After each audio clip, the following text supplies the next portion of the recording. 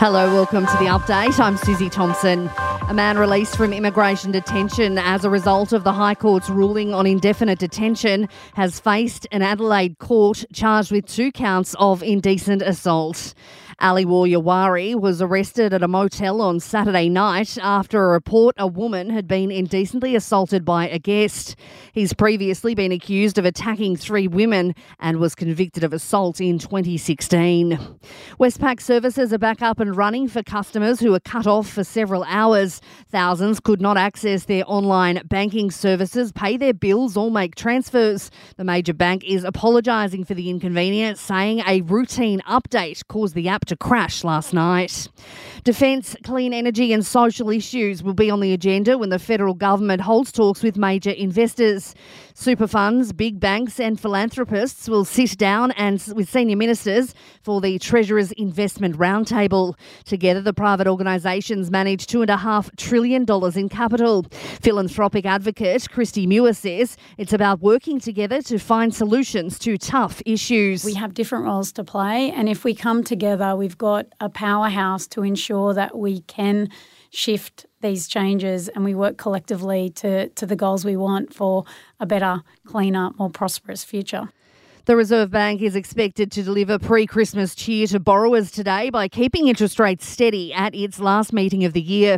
The bank has lifted official interest rates by 1.25 percentage points this year, adding almost $500 a month to the repayments of a $600,000 mortgage.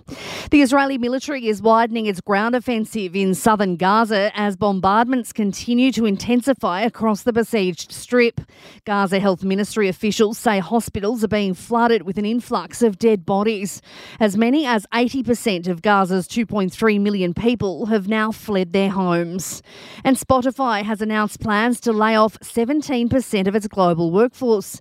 The music streamer currently has 9,000 staff worldwide. The layoffs expected to affect 1,500 workers. In sport, a former Australian teammate has called for an end to speculation surrounding David Warner's place in the Test team. While Warner excelled at the one-day cricket World Cup, his former Test level has been modest in recent years.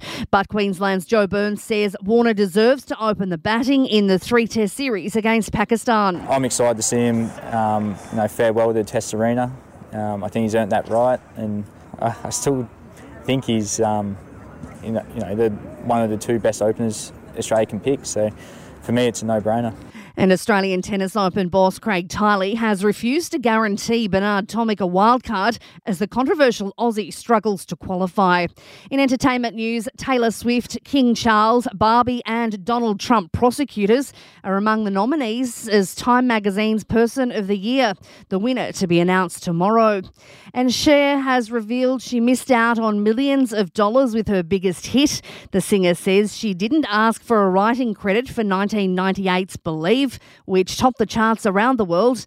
The 77-year-old says that decision ended up costing her millions in royalties.